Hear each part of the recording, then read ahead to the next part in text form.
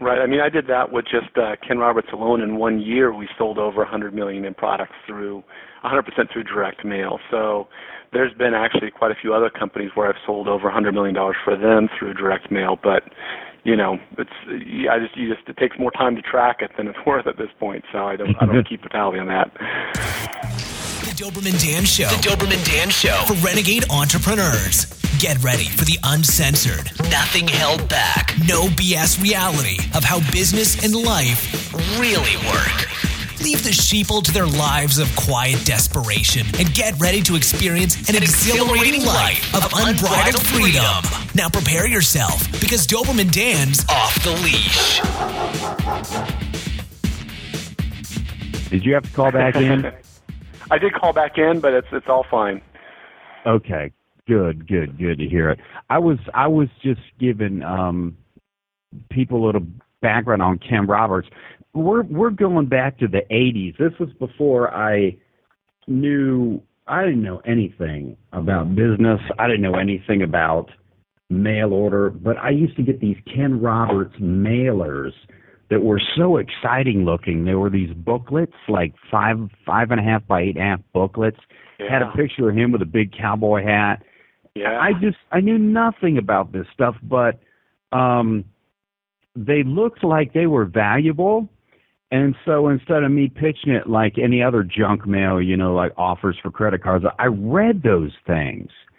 And they sucked me in, and I had no interest in real estate investing whatsoever.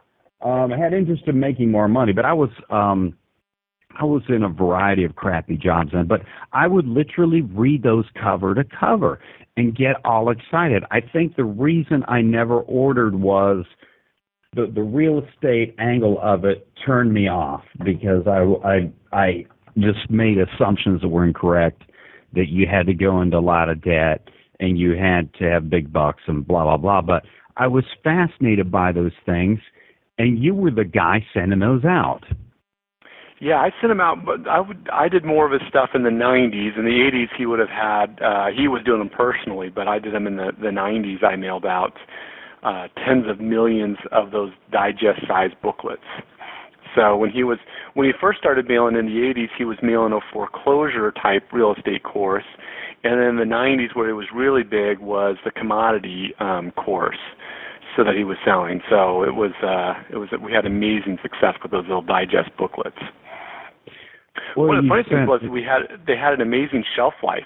People would get them, and they would be anywhere from 56 to 70 pages long, and they would put them down somewhere on a desk or on a end table or something. And sometimes they wouldn't call for 6 months or a year. Sometimes even 2 years later, they'd pick that thing up and read them. They just wouldn't throw them away because it was like a book, and then they would call and order a year or two later sometimes. Well, I did the same thing.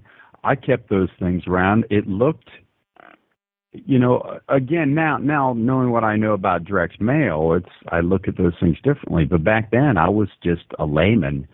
But it sure looked like something valuable to me. So, not only did I keep it around, I read the thing cover to cover. It was exciting. I was excited back then. I knew it wanted to make more money, and that's what he was talking about. So, Totally. So I jumped the gun basically because I hate dead air while we were having our technical challenges, which I apologize for. That was operator error on my part, Craig. I gave you the wrong calling code. So I ran my mouth instead of having dead air. I'd rather you tell us more about your background. Craig's an expert in direct mail. He is a handful of go-to guys that I go to about direct mail. Of course, now that Gary Halbert is dead, he's been scratched off the list unless y'all can figure out how to do a seance with him. He was a person I consulted regularly, and I'm connected with just about all the big players in direct mail. I mean, these are people who either send out tens of millions of pieces of direct mail, or people who supervise the sending out of hundreds of millions of pieces of direct mail a year and see every possible control that is working in direct mail. And, Craig's an expert in the direct mail business. He specializes in generating prospects and customers through physical snail mail. And he's one of my go-to guys, one of a handful, I'm talking 3 or 4 people, go-to guys for direct mail. He's also happens to be the go-to guy for a rather well-known marketer y'all may have heard of named Dan Kennedy.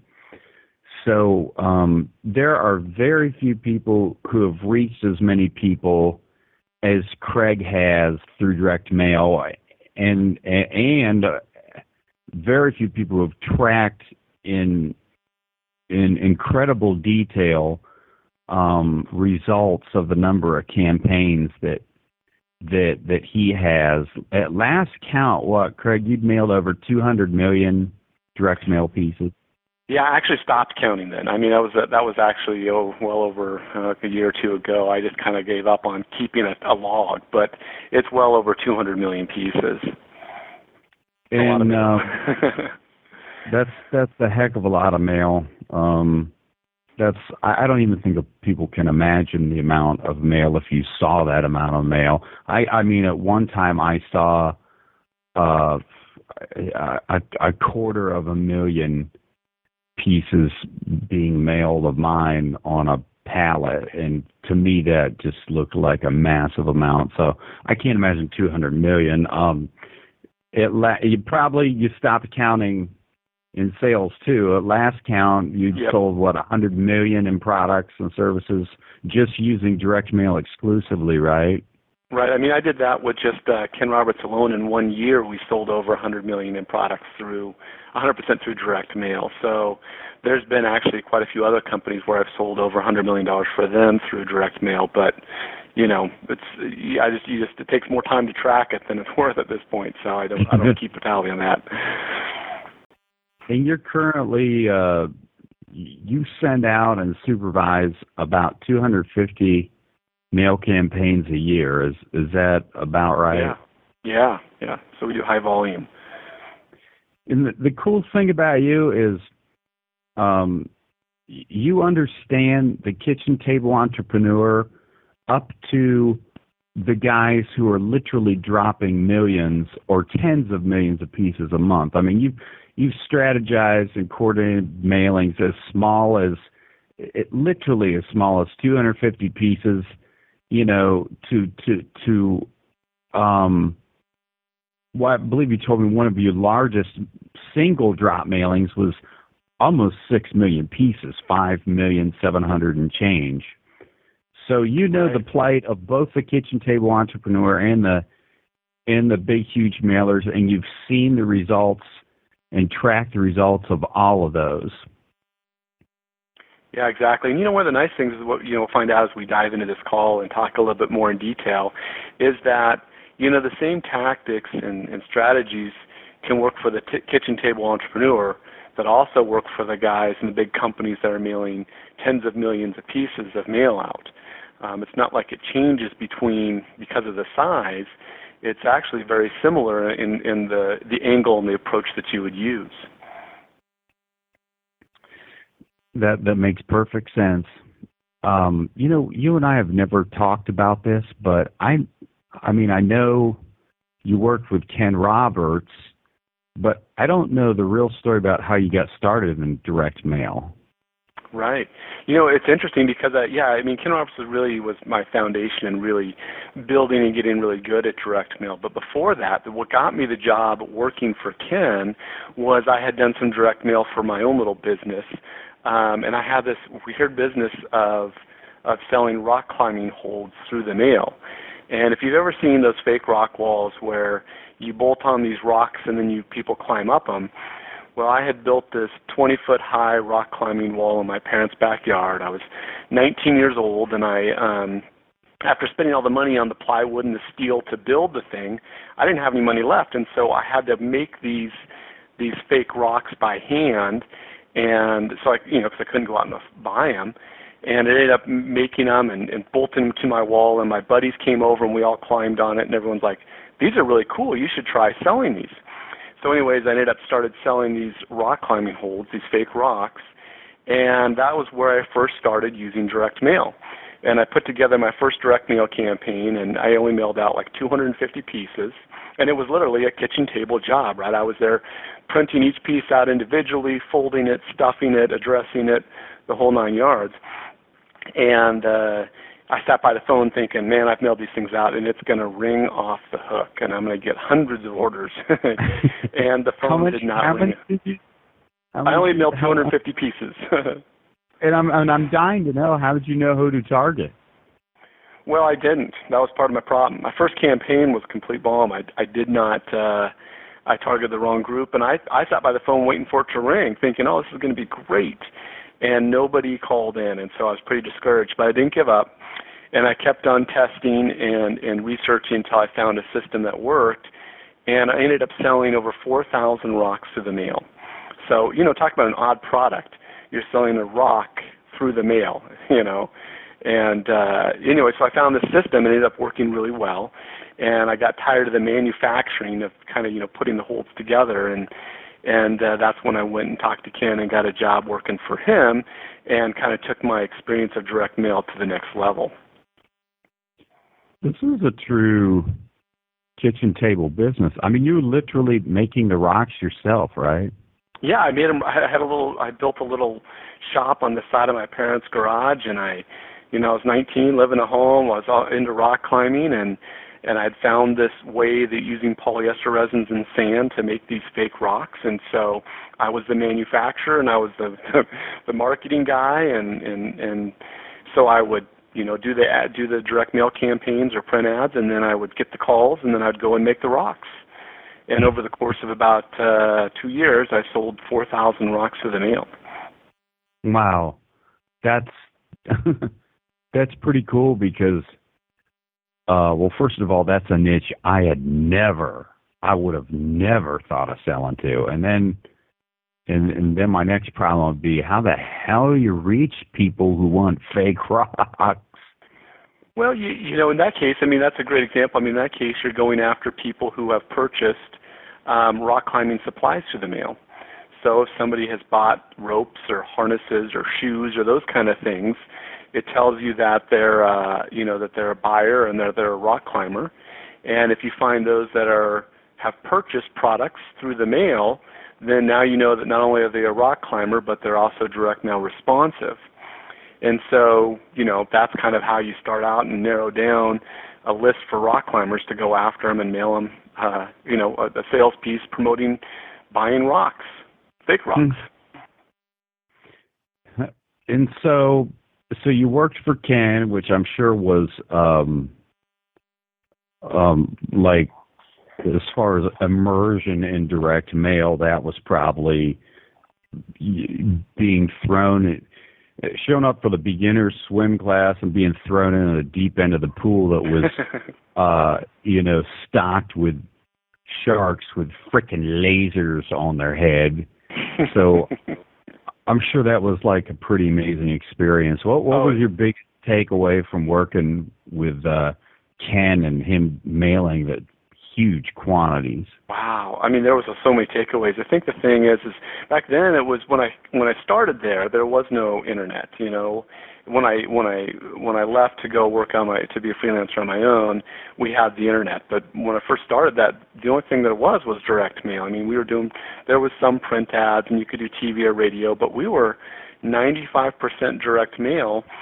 And, we would just, I guess the two biggest takeaways were, one, we were always testing, and two, we tracked everything in extreme detail because we had to know what was working and what was not working. And that way we knew better how to roll out our campaigns by looking at the past results.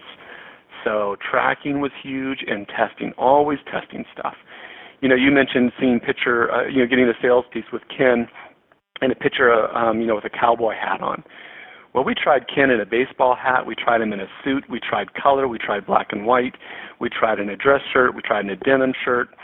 And the one that got the highest response rate was when we put Ken in a cowboy hat and a denim shirt. That's the one that people most responded to. So we tested every little variable to find out what was it that was going to make the response the highest. Wow. I don't want to get into technical anal stuff. I'm just curious. I mean, because this was back in the 90s. The technology has changed a lot. How in the world, you don't have to get into specifics, but how in the world did you keep track of all these different tests? Was this simply a paper and ink thing, or did you use Excel? Or I'm just curious. We actually did have Excel. We did have Excel back. Excel was around, and obviously we used it heavily. And I actually use a very similar tracking program today that I used, back in the mid '90s, because it's an Excel spreadsheet that works really well, and it's easy to track and easy to keep track of all those details and variables. So yeah, it really wasn't anything cutting edge. It was just a simple Excel spreadsheet. That's a mistake I've made in the past by not keeping meticulous records on the testing. And like something works better and I get excited, so I start rolling out with that. But I don't keep a historical record of the stuff that had been tested in the past, and then I forget. So, right. I was just curious about that. Is that something that that's something that I really, that's helped me to get where I'm at with direct mail is, I've done thousands and thousands of mailings, and every one I've got a tracking report for, so I can see what worked and what didn't, and in different niches too, and testing formats. If there's a commonality between one niche and another, and I see that I did a similar test and they both have the same type of result, I'm able to apply that to future mailings, knowing, hey, I've got good scientific backing on what works and what doesn't.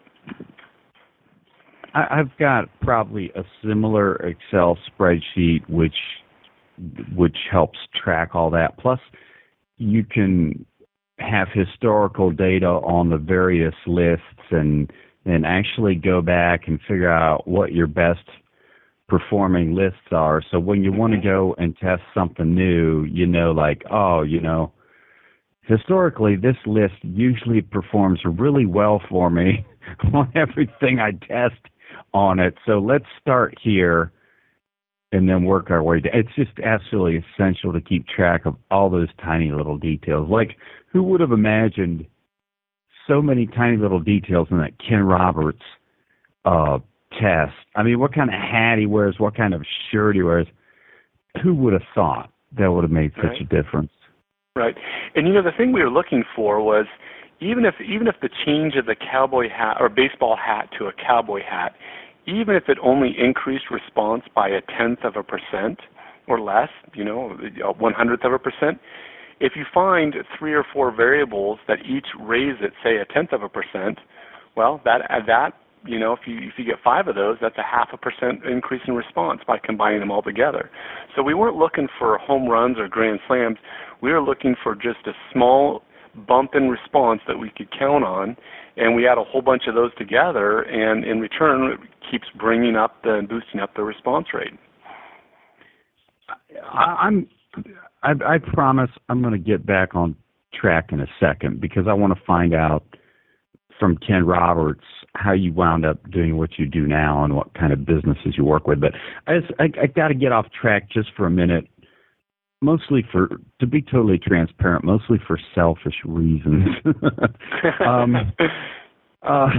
I need to feel vindicated with a totally dysfunctional client I had to let go.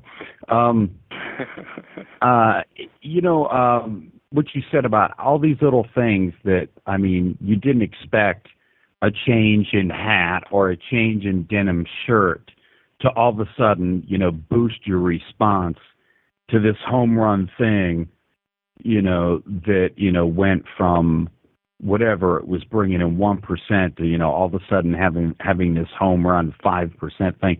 It was all these different things that added up and made the difference. I found that most online marketers, because it's so easy it's so easy to start an online marketing business, and it's so easy to basically do the old throw mud against the wall and see what sticks. Their testing and tracking sucks. Usually, in many cases, it's non-existent. They are just completely guessing. They've tried something that worked better, but they can't go back and historically tell you the results of their various tests. All it is, let's just try this and throw some mud up against the wall and see what works. If it works better, they stick with it. As opposed to keeping meticulous track of tiny, of course, yes, start with the things that make the biggest difference. Headline changes, lead changes, offer changes, that kind of stuff, price changes. Yeah, obviously start with those, but then if they would start testing the things that make the smaller changes, it's like the online marketers poo-poo that, like, oh, man, I got, a fraction of a percent increase. Yeah, man, but 5 or 6 or 10 different things that bring a tiny fraction of a percent increase adds up. And in direct mail, you guys had to do that because of the expense. But since a lot of online marketers believe that it's cheap or free to market online, or it's free to market via email. By the way, it's free to market, via email or social email if you're somebody who places no value whatsoever on your time. So no, it's not free. But because that's the attitude they have, they don't keep these meticulous records, and they are screwing themselves out of so much money. They could learn so much from the direct mail guys. It's crazy. It really is. It's crazy. And, because of the amount of money that goes into direct mail, we really had to be meticulous, as you mentioned, and we can't just throw spaghetti at a wall and see what sticks. We want to account for every dollar spent, and we want to find out how to get the biggest return on investment for every single campaign that we do. So let's test all those little details. Let's test, cowboy hats and denim shirts and, sidebars and testimonials. And, we've seen where we just change out one testimonial can change the response of the entire piece.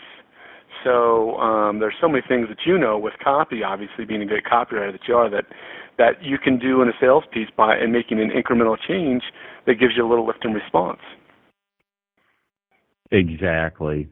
And I've got a bunch of questions that I want to get back on track with, but first, again, totally, because I'm just a selfish bastard, and I need to turn this into a therapy session, Craig. You're not my therapist.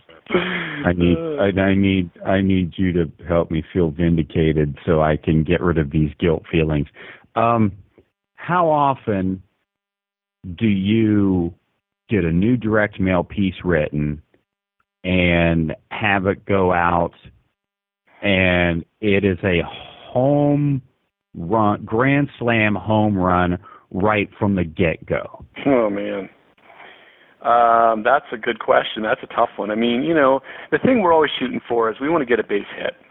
Let's get it out there. Let's try and get a marginal or good, marginal good to good result. We're not expecting a grand slam. And the reason why is because there are too many variables in every single direct mail campaign to try and hit that grand slam the first time out.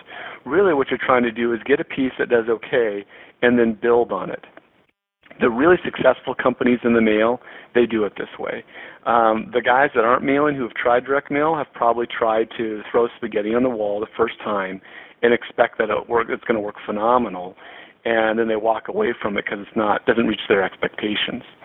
Ken mailed, we ended up mailing tens of millions of pieces year after year. His first mailings were not a huge success. They were marginal. And we would have to constantly test and tweak the piece to make it better and better and better until we got to the point where we could mail millions and millions of names. So, the reality is yes, we would love to hit a grand slam the first time out, but that's not realistic. It's rare for even a professional baseball player to step up to the plate first time and hit a grand slam. It just doesn't happen. Now, base hit is very realistic, and that's what we should shoot for. Is let's get one base hit, and let's get a double and then a triple, and let's just keep going until we get the piece to the point of where we want it. It's kind of a step-by-step process. When you say base hit, or let's just go with a specific example. Back when you were with Ken Roberts, when you said, all right, so they created a new mail piece or hired a new copywriter to create a mail piece, and they get it out there, and it was like a marginal success or a base hit, so to speak. Mm-hmm. What did that mean in terms of numbers? Did that mean that they were a little bit negative per each? Well, that's a really acquired, or. Well, I'll tell you, this may be a bigger conversation, and we can dive into it if you want, but we actually, believe it or not, all our mailings were mailed as a negative because we would lose money on every campaign on the front end, but the lifetime value of every customer brought in was so high that we knew we'd recoup that money over the course of the next 90 days. So we would mail it a negative. It just depends on when we calculate in based on the return on investment each client would bring us. We would look at it and say, okay, based on the return on investment that these clients are going to bring us, we on this mailing made 10% or something. And we look at that and say, okay, that's marginal. Let's go ahead and figure out how we can make this piece even better. And then we would start testing other things like a new headline, a new introduction. And we may do a mailing where we have 6 different pieces going out. Each one just has one variable that we're testing, one variable difference that we're testing. So we can quickly get out there, test a whole bunch of stuff, and find out what's going to work best, in a short period of time rather than stretching it out over the year. Did you ever? I maybe if this is private information you're not able to disclose, that's fine.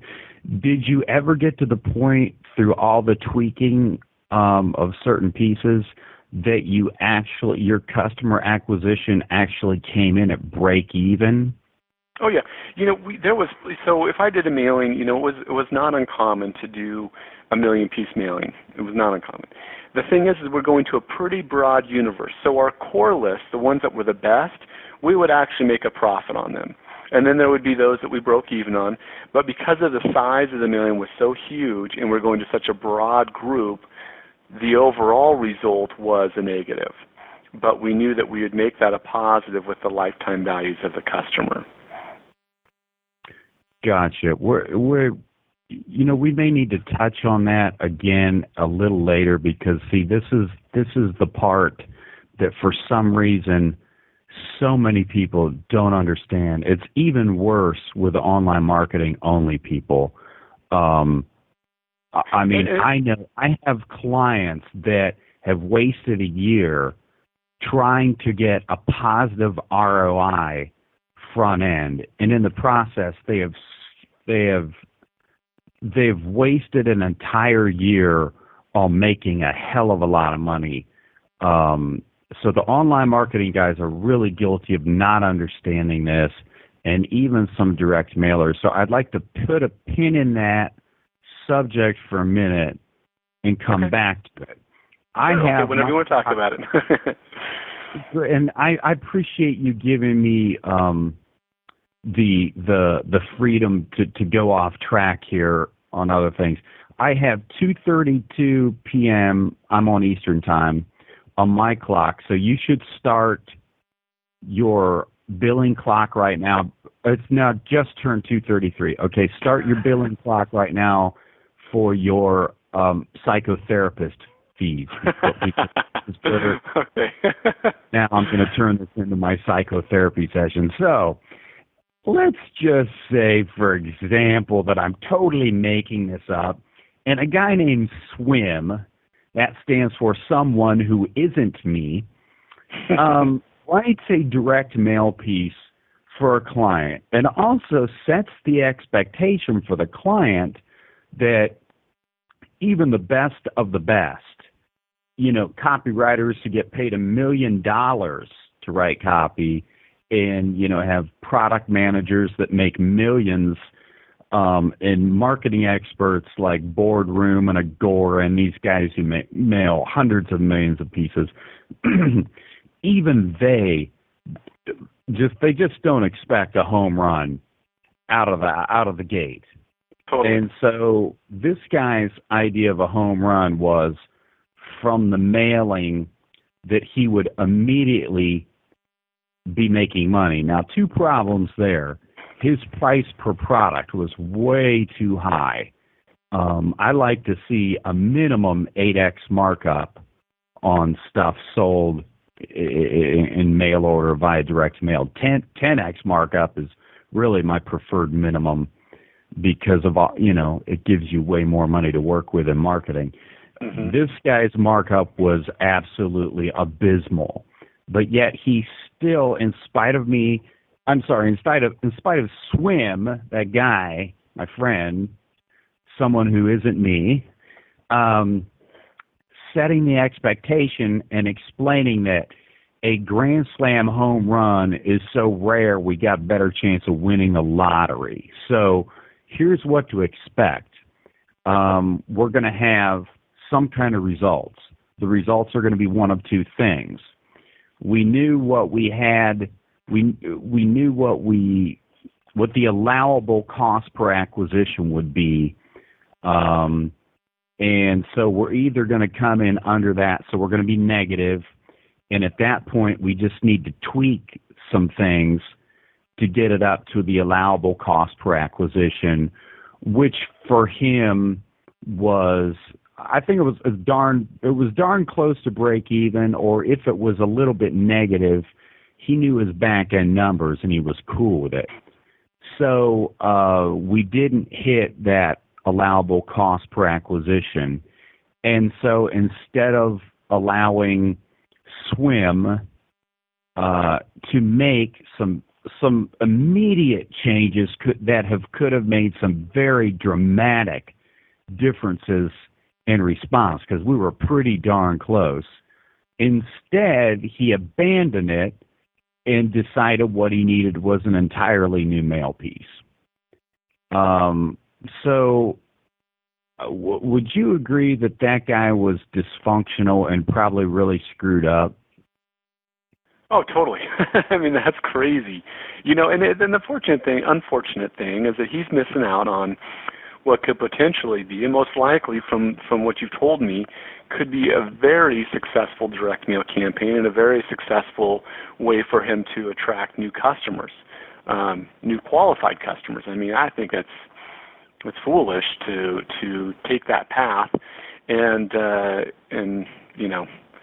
it's too bad that he didn't take into account the long-term value or even the chance to try and improve the piece to get it from maybe marginal or okay to good or great. It's just really his loss, unfortunately. Knowing the numbers and knowing where he had to be at, we were so close. I mean, and of course I had a slew of headlines to test, and we even had some different offers to test. We could have gotten that thing not only to his allowable cost per acquisition, which was still a little bit negative. I have no doubt we could have gotten him to break even if I would have been allowed to do what I do. But instead, because he's impulsive and he's also one of these guys who's seduced by every, what I call BSO, bright, shiny object that is the latest flavor of the month of marketing online, he totally dropped this and decided he needed a new mail piece. And I even told him, I even told this new mail piece is going to perform way worse than the first one. The first one, even without tweaking, was so damn close, he could have rolled out with it. It just would have taken a little bit longer to be in the profit than he wanted, but he could have rolled out. Very frustrating. Yeah, there is. It's always great. I mean, for if you're in direct mail, to have something, a piece that you have some results on that are, if they're decent or okay, that's great. That's a perfect piece to start with because you can always make it better. But when you start from scratch with nothing, like him creating this new piece, you have a much greater chance of it completely bombing. So you have greater risk with that second piece than you do with fixing the first one and making it better. Yep, absolutely. That's something people need to understand, that, yes, we dream of, well, all marketers tell the stories. Nobody shares. I mean, I've shared a bunch of my failures. Nobody shared. Even Gary Halbert never shared his failures. I saw some huge failures working with Halbert. Okay, these guys, these gurus, never share these. The story is always the same. I launched this, and in 24 hours, I made $1 bazillion. There are, for every story like that, there are as many as 99 stories about just abject failure. And so it sets a totally unrealistic expectation, especially with direct mail. We're more likely not going to get a home run. We may not even get to second base or first base. We may get halfway to first base on our first try, but then we know from that point, based on that information, what to tweak and what to change to get this thing to first base. And first base alone may be the basis that allows us to roll out and make millions of dollars with just the first base piece. That's right. So I totally went off track here. Tell me what happened. You feel better now? I do. And the time is 2:40, so whatever your psychotherapist fees are, that was 7 minutes, I believe. Send the bill. Okay. So from Ken Roberts, what happened? Because I know you're freelance now, and you manage. This is your business. You manage. You're a full service direct mail management service. I'm just curious how what took you from Ken Roberts to doing what you do now? Well, Ken basically got to the point where he had made so much money and he was ready to wind things down, and he's been in retirement for quite a few years now, and I still actually stay in contact with him occasionally. Probably email with him once a quarter or so and talk to him probably once a year. But basically he was winding things down, and so I started having people actually calling me and saying, hey, can you do for us what you've been doing for Ken? And I'm like, yeah. And eventually I built up enough clients, and so for the last 8 years, I've been a direct mail consultant and coach, marketing all sorts of stuff, information products. And I work with dentists and contractors and medical doctors and financial planners and attorneys, and I even have a clothing wholesaler, software companies, just about something in every niche. I've got somebody that I'm doing direct mail for, and we're doing it successfully. And a lot of that starts with, when I'm working with them, helping manage their expectations, kind of like what you've dealt with your client that we were just talking about. Explaining how the direct mail process works, what we're looking to achieve, and then how to get them, a consistent flow of new customers or prospects coming through their doors. By the way, our conference call service was limited to only 100 people, and we had a lot more than 100 register. Of course, I know that only percentage who register show up, but we're pretty damn close to filling up our 100 seats here. So that's very cool. People were obviously interested in your message. Very cool.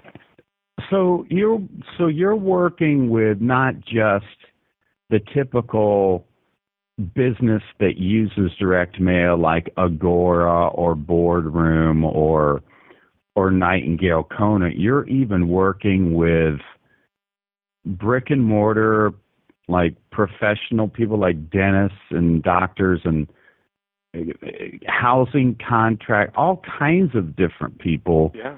That you wouldn't think of using direct mail. You're working with them and using direct mail successfully to help them generate customers and leads then.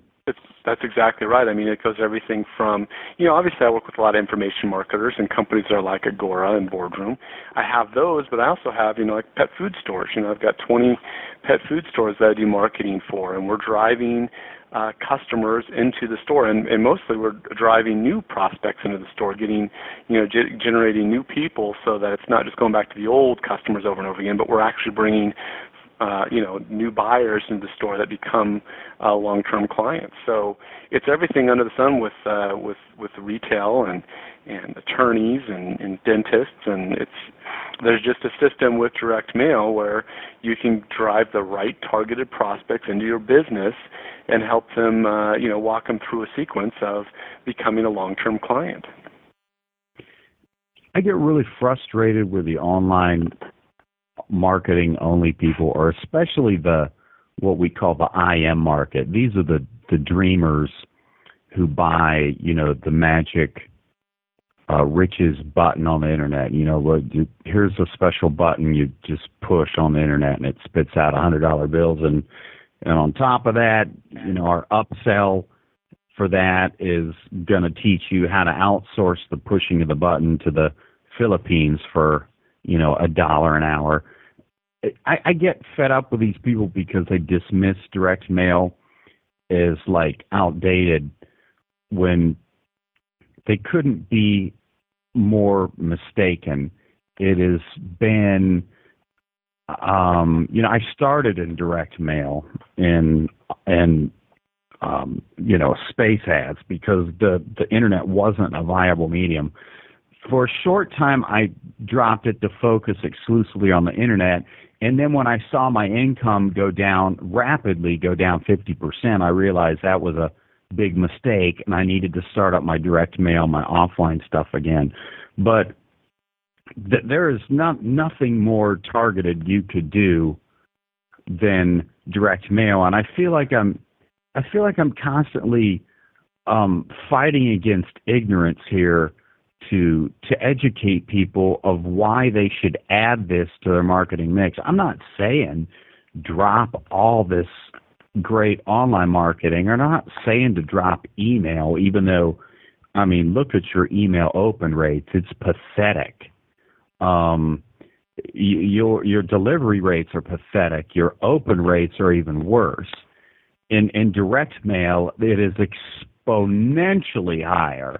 If you do it right, your delivery rates are damn near 100%.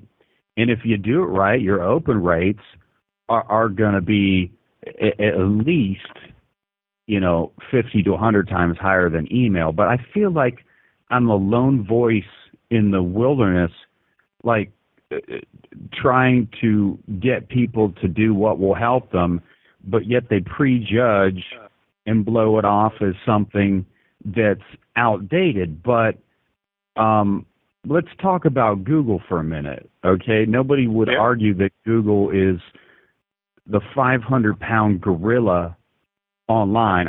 We're talking a company that most people can't fathom the size of, a multi-billion-dollar-a-year company who owns many other tech companies that is expanding at a rate that's insane.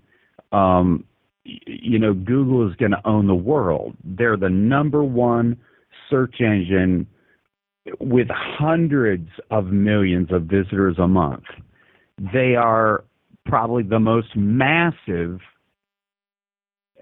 entity online. On top of that, they're probably the most trusted entity online. But yet, to get clients for their advertising services, guess what they're relying on? Direct mail. Yeah, that's a funny thing. You think about, this massive online company is using direct mail to promote their Google AdWords program. One interesting fact I just read recently is that when you look at the 10 largest technology mailers in the country, and that would include companies like AT&T and Verizon and Dell, Google is the 8th largest technology mailer in the country. So here they are, this massive online gorilla, and they are using direct mail to get people to come use their AdWords program. And they're not just doing small mailings, they're large enough and mailing enough quantity that they're the 8th largest technology mailer in the country, which blows me away. It's like the cable company sending you a direct mail piece telling you should come advertise on television. Well, if TV advertising is so great, why don't you advertise on TV to get new clients, right? So they're using direct mail to get clients to advertise online. And, it's not just Google using direct mail. I mean, just about every Fortune 500 company is using direct mail, too. It's not heavily promoted because it's not the shiny object, but when you look closely at them, you're going to find that, the Walmarts and Apple and Ford and AT&T and, Microsoft, all those companies that are major big businesses in America, they're all using direct mail. And it's just not heavily promoted like the Internet is because it's not new. But it is the old, reliable media that even guys like Google will go back to because they know that's where a great source for them to get new customers. I won't get into it, but I have some research. I have some research that's pretty amazing. MRI studies done on this. I won't prolong this interview, but a really high number of people, like 90% of the people, say they collect their mail from their mailbox almost every day, and almost as high a percentage read or go through their mail that very same day, as opposed to email. So delivery rate, open rate trumps email. Then there's some crazy stuff that goes on inside your brain as compared to reading an email message or an online message. Hard copy direct mail triggers parts of the brain that are responsible for retention and certain emotions and endorphins and cyto somethings that I can't remember, that is simply not duplicatable in any other any other media. And so, these big guys know it. And if you should take a clue. If companies like that use, if it's that common for companies that big like Google to use direct mail for their business, we should be looking at the same. I mean, it's really common, isn't it? You see all the big players using direct mail, don't you? Oh, totally. I mean, you look at your mailbox every week. There's something from one of them, and they're every week, if not every day.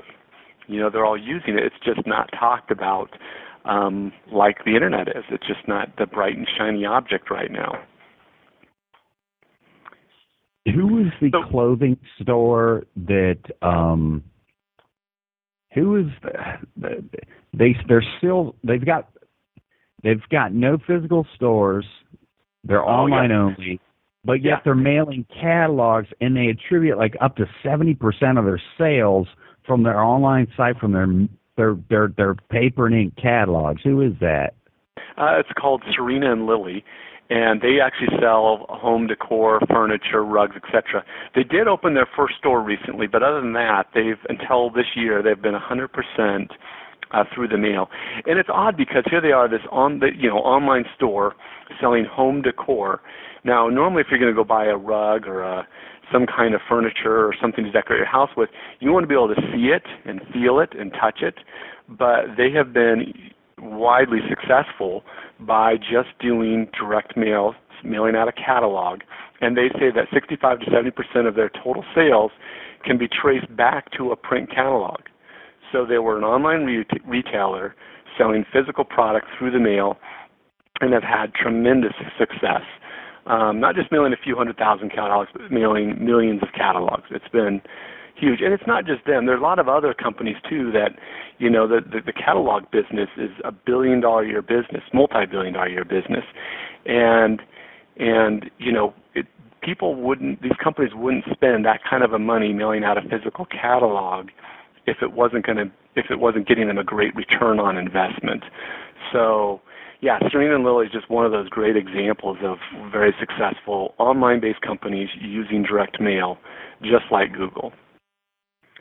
It's slipping my mind now, but there's a clothing company. It's aimed towards a younger demographic, who has a ton of physical locations. Do you remember the name? I don't, but I know I can't remember who it is. But I remember we talked about this recently, and I can't remember who that company is. I should know it, but yeah, there's one in the mall here in town. I mean, they've got physical locations, got the retail stores all over the country. A hugely popular name. If I remember it, I'll say it. But they send out millions upon millions of catalogs, and they attribute an ungodly amount of their sales. I mean, I'm going from memory, but I was thinking it was like 75 to 80% from their catalogs. They're a huge clothing company. You know, so we need to take a clue from these guys. This is a very effective way to market, and I want to pick your brain about what are some of the direct mail secrets for driving prospects to an online sales funnel. And the reason I want to talk about that first is because a lot of my folks already have an online business, and it's a different. I mean, it can always be incorporated, and it's easy to incorporate. I've done it a million times, but you know, driving to phone requires some extra things. You're going to need a phone center. You're going to need to train them, yada yada yada. But most of my folks already have an online site. So rather than go through the expense and the process of setting up a phone center to use the direct mail to drive to a phone center, how can they best use direct mail for driving prospects to their existing online sales funnel? Well, there's a couple different tips that I give out for that, and we're not going to have time to go through all the suggestions for it, but I can give you a few easy ones.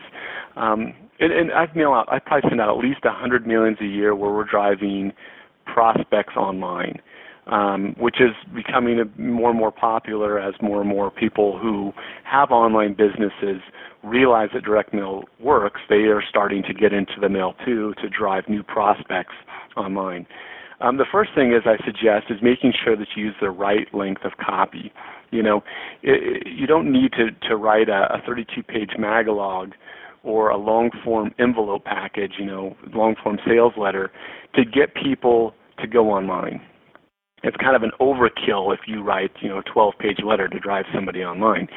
What I've seen the most success with is having the right length of copy, keeping it down to, say, an oversized postcard that's, 8.5 by 11 or 6 by 11. I'm sorry, 8.5 by 5.5 or a 6 by 11 postcard, or a small self-mailer. Those are the length of copy for that is perfect for driving somebody online. Now, if you're selling a $1,200 medical procedure, that's when you need the long-form sales letter, the magalog, or the digest. But for driving people online, make sure your copy's you're not doing an overkill with the copy and making it too long. And we both know the more you tell, the more you sell. So I am a big fan of longer copy, but I've seen the most success for driving people online sticking with just the postcard size or like a small self-mailer. The second thing is, or did you have a question there, Dan, or do you want me to keep talking? No, just a comment. It's okay. Just because I'm actually currently working with, I don't know if this is the official name of it. This is what the postcard company calls it. They call it a Sumo postcard. It's 6 by 11, and the purpose is to drive to a website, to a video sales letter, and there is plenty of room for all the copy necessary I need to drive them to the site. So, and in fact, I could probably even get by with the regular size, whatever it is, 4.5 by 5.5 or 4 by 6 postcard and still have enough room for copy to drive to a site. You don't need that much copy to drive to a website. Right. The cool thing about the 6x11, and the reason we went with it, is because of the new USPS, United States Postal Service regulations. The postal charges on every single size available was the same. So I just went with a 6x11 because it's the same price. I'm talking about bulk rate. Okay, it was 29 cents. So why go with a smaller mailer? I went with the 6x11, same postage size, a lot more real estate for design and copy. And it is definitely more than enough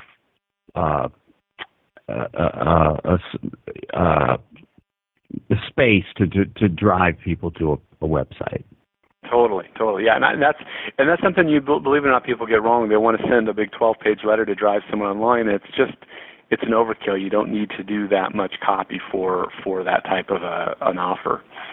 The second thing that a lot of people get wrong is, so let's say that they do get the right length of copy and they're doing a 6x11 postcard. Sometimes I'll see where they just put one call to action on there, meaning here's the URL you need to go to, and they mention it one time. And that's a huge mistake. I've tested this, and I've seen that you need to make that URL where you're driving them totally clear. You want to make sure that you put it on there 3-4 times so that there's no missing what they're supposed to do next. So it's really important when driving people online to use multiple calls of action, same action, but put it on there multiple times so the prospect knows exactly what to do, what URL to go to. And then the third thing that I really encourage people with is, and Dan, I think you'll really appreciate this, is when we're telling somebody to go online and you've got this postcard, the purpose of that postcard and that copy is to get them online. It's not to sell the product or service that they're going to hear about once they get online. You're supposed to let the online sales letter or video sell them the product or service. Your job at this point in the postcard is just to get them to go online.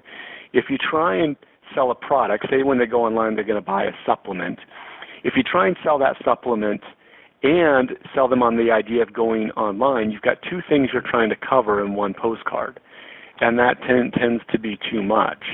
So I found the best success is when you just focus on, let's make the sales copy all about going online. Once they get there, then we can sell them the supplement or the product or service. And have you seen that too in the piece that you're working on, Dan, or how do you feel about that? Oh, I've made the mistake myself. I've had great results using postcards to cold lists to generate leads. I've had great results driving to online sites, but a few years back, I felt I could take an 8.5x11, oversized postcard, not folded, by the way, it's mailed flat, and I put basically like a magazine direct response ad, a headline and 3 columns of copy. And I really thought I could sell a product from that. And I forget the price point. It was maybe $97, maybe as much as $197. No luck whatsoever. And if I just would have,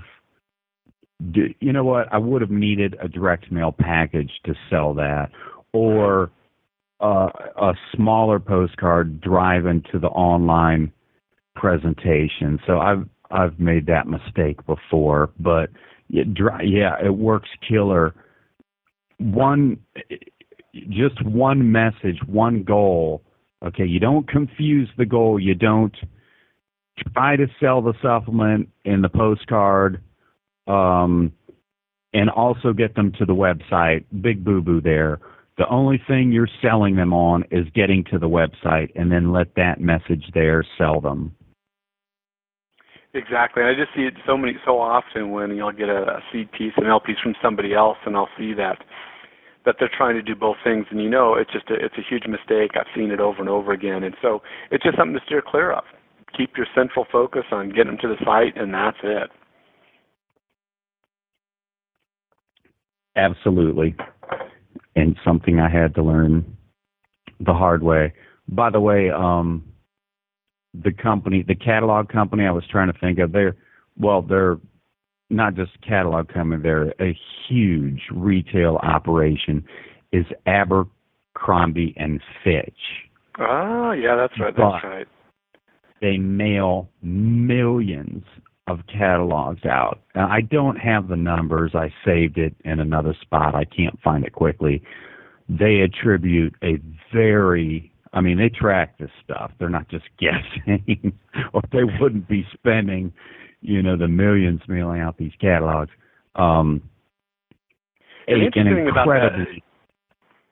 interesting thing about that is the age in which it's going to. The age group is a younger demographic than what a lot of traditional direct mail campaigns is. Normally you're going for the older generation, but in their case, I'm sure the generation is much younger.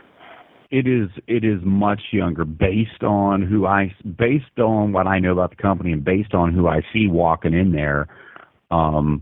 This is a much younger demographic. I mean, we could probably generalize and even say 30 and younger, maybe 35 and younger.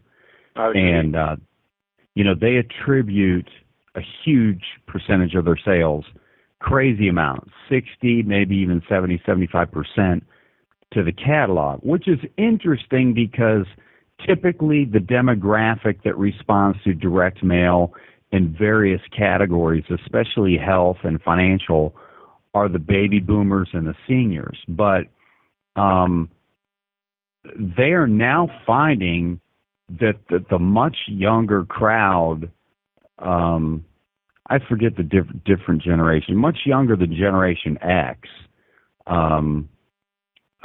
even as young as 18, that kind of crowd, 18 to early 20s, are way more receptive to direct mail than like the Generation Xers. And I believe that's the demographic that Abercrombie and Fitch is going after. Yeah, I would think so. It's good news. It's good news for those who are doing direct mail. And obviously, as you've mentioned, if you're not, you're missing a huge gap in your opportunities to market. Definitely. Now, I noticed when I had my supplement business, for some reason, starting in 2007, a lot of things changed with my email marketing. Prior to 2007, I could do these long emails, whether it was content or a combination of content and sales pitch, or even I just sent the whole damn sales pitch in an email and we'll get incredible results. Good open rates, good click-throughs, which, of course I tracked, but really that's totally irrelevant to me. I really don't care about that. All I care about is the bottom line, how much I sell. After 2007, for some reason, that totally changed. The longer emails were bombing. If I sent the whole pitch in email, it bombed. I had to resort to these really blind, almost curiosity-driven emails to drive people to the site. On top of that, so having to change the style of email, on top of that, open rates started plummeting, click-through rates, to the sales site started plummeting. Therefore, sales started plummeting. And so email open rates are abysmal. Email delivery rates are a problem for a variety of reasons we won't go into. Open rates are abysmal for a lot of reasons. A lot of it has to do with stuff ain't getting to the inbox, and if it does get to the inbox, people are overwhelmed. If you do it right, you don't have those problems in direct mail. Yes, there may be some slight deliverability problems. There may be some open problems, but if you do it right, you can get exponentially greater results than email as far as deliverability and open rate. So what are some of the simple ways people can get their mail delivered and opened? Yeah, there's again, this is one of those things that we can't dive too deep into with the time we've got today, but I'll give you some quick tips and things, and these may be things that are a little bit they wouldn't be the typical thing you would think of when you think of how do I get my mail opened. And getting it delivered is half the battle. So before they can even open it, they need to be able to have it show up at their house, and this is where mailing lists come in, and making sure that you have the right mailing list. It's too often where I see somebody or hear about somebody getting a mailing list and they get 20% of their mail returned because it's full of bad addresses. Or they send out a mailing, they get zero response, and you find out how they got their list and what the names are, who the names are on it, as far as how they were generated, and you realize, well, it makes sense that you didn't get any response. So you need to start out with the right mailing list. If you can't get the list right, then your mailing's going to tank and it will not get delivered. Now, to get a good mailing list, my suggestion is to always work with a list broker. And Dan, you and I work with the same broker, and the thing with the list brokers, they're going to help steer you to the lists that they've seen have success in the past. They're going to help you out with making sure that it's a reputable source and where they get the names. Too many people and too many businesses just go online. They find an online wholesaler of lists or some company that just generates lists online for you. You tell them, hey, I'm looking for plumbers, and they send you a list of plumbers. Well, those types of lists end up not working. And so you really want to start with the right mailing list, and you need to start with going to a list broker who you can develop a relationship with, and they can make sure that you're getting the best lists. The second point is making sure you use the right format.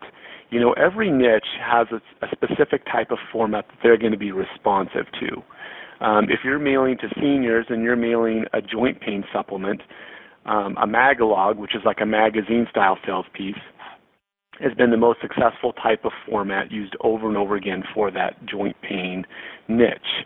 If you're mailing into the financial niche trying to sell a newsletter or something like that Agora does, or any other large financial publishers, the format that seems to work the best over and over again is a digest size, which is 8.5 by 5.5, like Reader Digest size booklet. It's the kind of booklet that I mailed for Ken Roberts years ago. I'm still mailing that same format for financial publications today.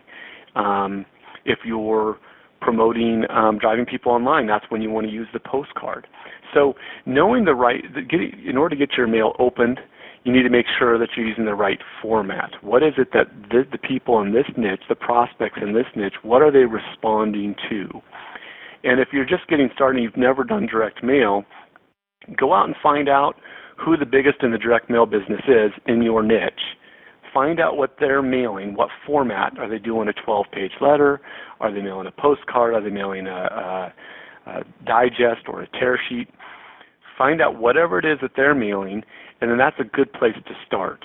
Because if they're mailing a format that's working for them to your niche, then there's a good chance that's what you need to mail as well.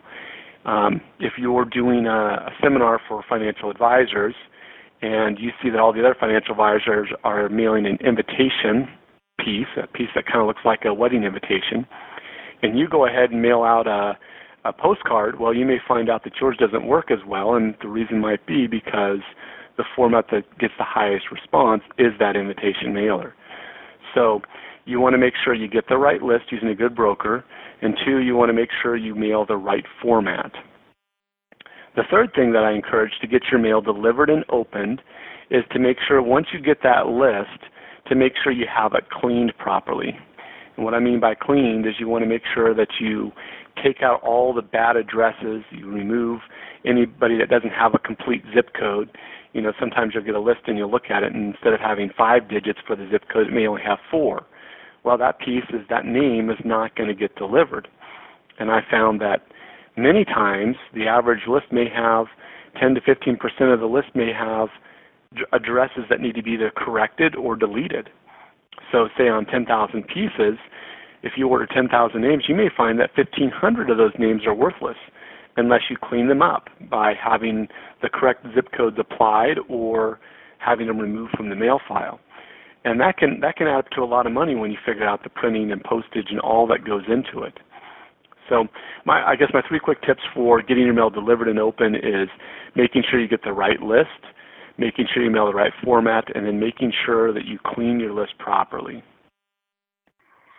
Good tips, and about working with a list broker. It's a good list broker is invaluable. I've gotten so excited about lists I've found, but if you know a good list broker, they know the inside information on all these lists, and they know who's tested it, and they know these results. And you think, based on a list description, it looks like your ideal list. You know, the angels have ascended from heaven, and you found the list that's going to make you rich. And the list broker tells you, "Oh, that is one big fraud. That contained names of dead people." So, you know, nobody can get results with that list. So that's been a huge tip there about getting the right list. The most important thing about your direct mail piece, even if you've got half-ass copy, is the eyeballs reading it. If you got the right list, you're halfway there. Right. Craig, we agreed upon an hour. We have gone over. It is 3:15, and I know you're busy, so we can call it quits if that's what you need to do, or if you've got a couple more minutes, we can handle a couple more questions. But I totally understand if you got to run. Well, let's do one more question, then we'll close it up after that, and we can talk about whatever you want to talk about. Okay. Well, I was going to talk about the mistakes, some of the biggest mistakes people make in direct mail.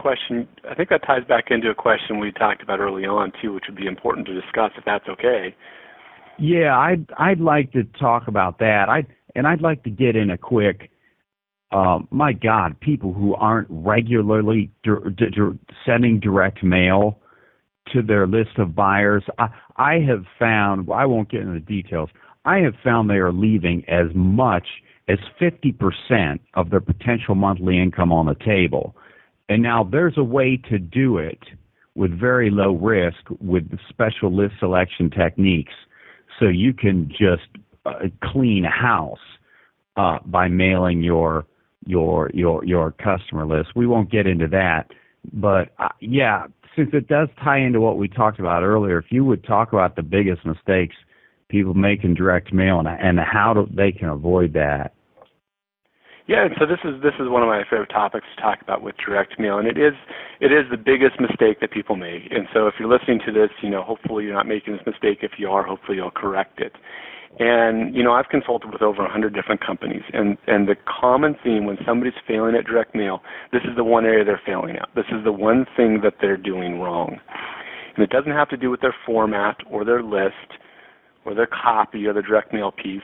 It has everything to do with the way they look at their customers and the value of each customer. When you do a direct mail campaign, you can't think short term. You can't think of how much money am I making from this campaign. You have to look long term. You have to look at what we talked about earlier, the customer lifetime value. And something interesting, Dan, I did a few years ago, I did a study on 50,000 buyers from direct mail versus 50,000 buyers from TV and radio versus 50,000 buyers online. This is a big publishing company I was working with. So we took 150,000 people, 50,000 from each medium, and we took a look at their lifetime value, the customer lifetime value. We found that those who came in the door through direct mail would spend 3 times as much with a company as somebody who was generated online, and twice as much as somebody who was generated through TV. So when you do direct mail, you have to really take a close look at the customer lifetime value, because they will spend more than any of the other customers coming in the door. And you have to take that into account when you do direct mail campaigns. So the biggest mistake that I see made is not calculating in the lifetime value of a customer with each mailing. So if it costs you, let's say you're selling a product for $150, and let's say your direct mail campaign, your cost per acquisition, it cost you $150 to bring that customer in. Well, you may look at it and say, well, I broke even. I didn't make any money and I didn't lose any money. And some people would look at that and say, well, that's a loss. But if you look at, say, 30, 60, 90 days down the road, and you do other campaigns to them and you sell them other products and service, you may find that that person you brought in the door for $150, you may find that they spend $300, $500, $700 or more with you. And if they do, wouldn't you be willing to spend $150 to make $500 off of somebody? And the answer is yeah, most people would. But a lot of companies are unwilling or don't think to add in the lifetime value of each customer when they evaluate the campaign. Very similar to your client that we were talking about early on. So that's that's one of my biggest, what I see to be the biggest mistake. And I'm sure, Dan, you see that too. Yeah, it's really frustrating because one of the keys I found to increasing that lifetime customer value and recuperating the money that it costs to acquire that customer and then making money month after month is regular direct mail to the customer list. Now, I won't get into the details. It doesn't mean you have to mail your entire customer list every month. In fact, that's probably a mistake.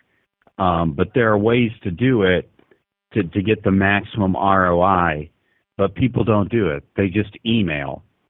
And they have no idea how much money they're leaving on the table. And I think it's also a mindset issue. I still don't get this. These people think by getting a customer, that should immediately get them into profit. And they've got what I call a churn and burn business. Yeah. I got a customer, I made $50, I'm done. There's no back-end marketing to build a relationship with that customer, and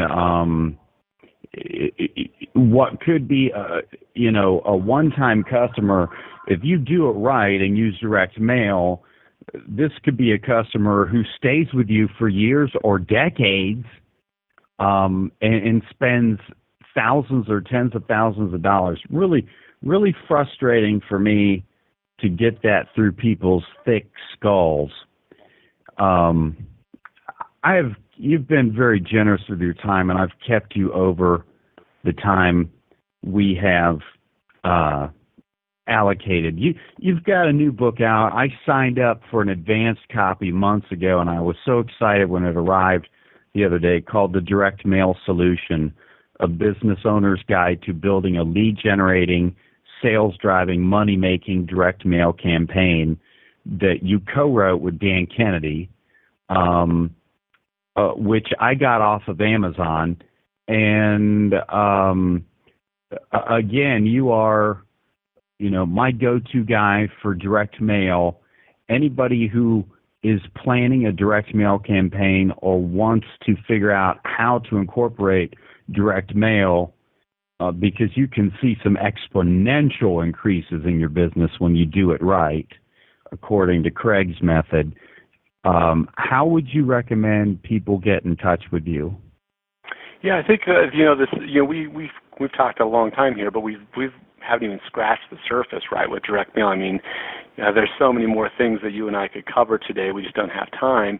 But that's really the reason I wrote the book, is because there was so many different parts and elements with direct mail that I wanted people to know about, that I had to sit down and put it all in one book, and it took me over 3 years to write it. So it's my hand to pen there, and it's all the details and tips. I go into detail in every area. So when you are doing a direct mail campaign, you know what to do. The best way to get the book is you can go to Amazon like you suggested, or you can go to thedirectmailbook.com, and it gives you some different order options for ordering the book. And, I would appreciate it, and I think that you'll find that there's no detail left uncovered when it comes to direct mail in the book. It really does go into all the tips and techniques for giving you the best chance for success with direct mail. So the directmailbook.com would be the best place to go purchase that book. I pre-ordered it months ago because I wanted to make sure I didn't miss it. But on the directmailbook.com, you're also giving away some bonuses, aren't you? Aren't you giving 3 issues of your Mailbag Millionaire newsletter? Well, yes. I'm actually, if someone orders today or the next few days, I'll give them 3 issues of my newsletter, the Mailbag Millionaire newsletter. And basically, all you have to the newsletter is $39 per issue. So it's $119 value that you get for free just by ordering the book. So the way it works is I'll give you 3 issues. If you order the book, forward me the receipt showing that you've ordered it, and I will send you out 3 issues of the Mailbag Millionaire newsletter. And you just simply forward your order showing that you've ordered it to info@simpson-direct.com. So that's info @simpson-direct.com. So send me a copy of the receipt, show me that you've ordered the book, and I'll send you 3 issues of the Mailbag Millionaire newsletter. Okay, so go to the directmailbook.com right away and order this because, listen, I can guarantee you, probably if you're most online marketers, you are literally you are stepping over dollars to pick up dimes if you don't have a direct mail component. And in most cases, businesses I've evaluated, you are literally leaving 50% of your sales and income on the table every single month if you don't have a direct mail component. Also, the newsletter bonuses you're giving away, I'm not going to spoil the surprise, but when you get those bonuses, you're going to see a technique for making your mail irresistible to open that actually I've only seen Craig use. So that in itself is a highly valuable lesson, and I don't want to ruin the surprise. They just need to see it for themselves. Right. Yeah. Thank you. Yeah, the thing is if you're even considering doing direct mail, this is the guide. This is what you need to know in order to make it successful. And not only do you get the book, but then you get the 3 issues of the newsletter, which are all tips and techniques, and for doing direct mail. There really is huge value in this, and I really hope that everyone takes advantage of it. I agree. They'll find a lot of value in this. If like most people, I recognize instead of me going through a 2 to 3 year learning curve on things and, losing lots of money in 2 years of my life, I usually order information like this to get myself up to speed. And then I've just found it way more effective to just go to the source and contact the expert. So if someone is intelligent enough to do that, how would you recommend they contact you? The best way is just to email info @simpson-direct.com. That really is the best way to get in touch with me. To also show me that you've ordered the book, and I'll get you copies of the free newsletters. So the best method to start out with is the info @simpson-direct.com. Okay, great. Well, hey, I kept you way past our time we promised. I appreciate you being generous with your time, and I appreciate the info, Craig.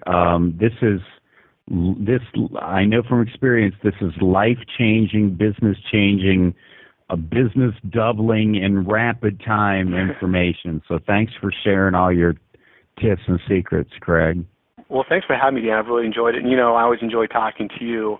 I always feel like you're the ghost of Gary Halbert with your copywriting style, so similar to his. Every time I read your newsletter or read something you wrote, it makes me feel like I'm reading something Gary wrote. So I really appreciate you having me on this call and being a part of it. Oh, thank you. I appreciate that. That means a lot to me. I am honestly not trying to emulate Halbert. I really think there was something in the water in Barberton, Ohio, where we both grew up, that warps your mind, and I think that's the contributing factor of why Halbert and I think so alike. That Barberton, Ohio water or something. I don't know. Oh, that's funny. Well, thanks, Craig. Thanks again for everything, and hope to talk to you again soon. Okay, sounds good. Thanks, Dan. All right, take care. Bye-bye. Thanks for tuning in. You were just listening to the Doberman Dan Show for Renegade Entrepreneurs. If you enjoyed the show, please leave a review on iTunes. And also make sure to head over to DobermanDan.com and subscribe to all the free tools, tactics, and secrets to help build your business quickly so you can experience the Renegade Entrepreneur lifestyle. Stay tuned for upcoming episodes where our guests reveal their best secrets for financial independence and living a completely free lifestyle.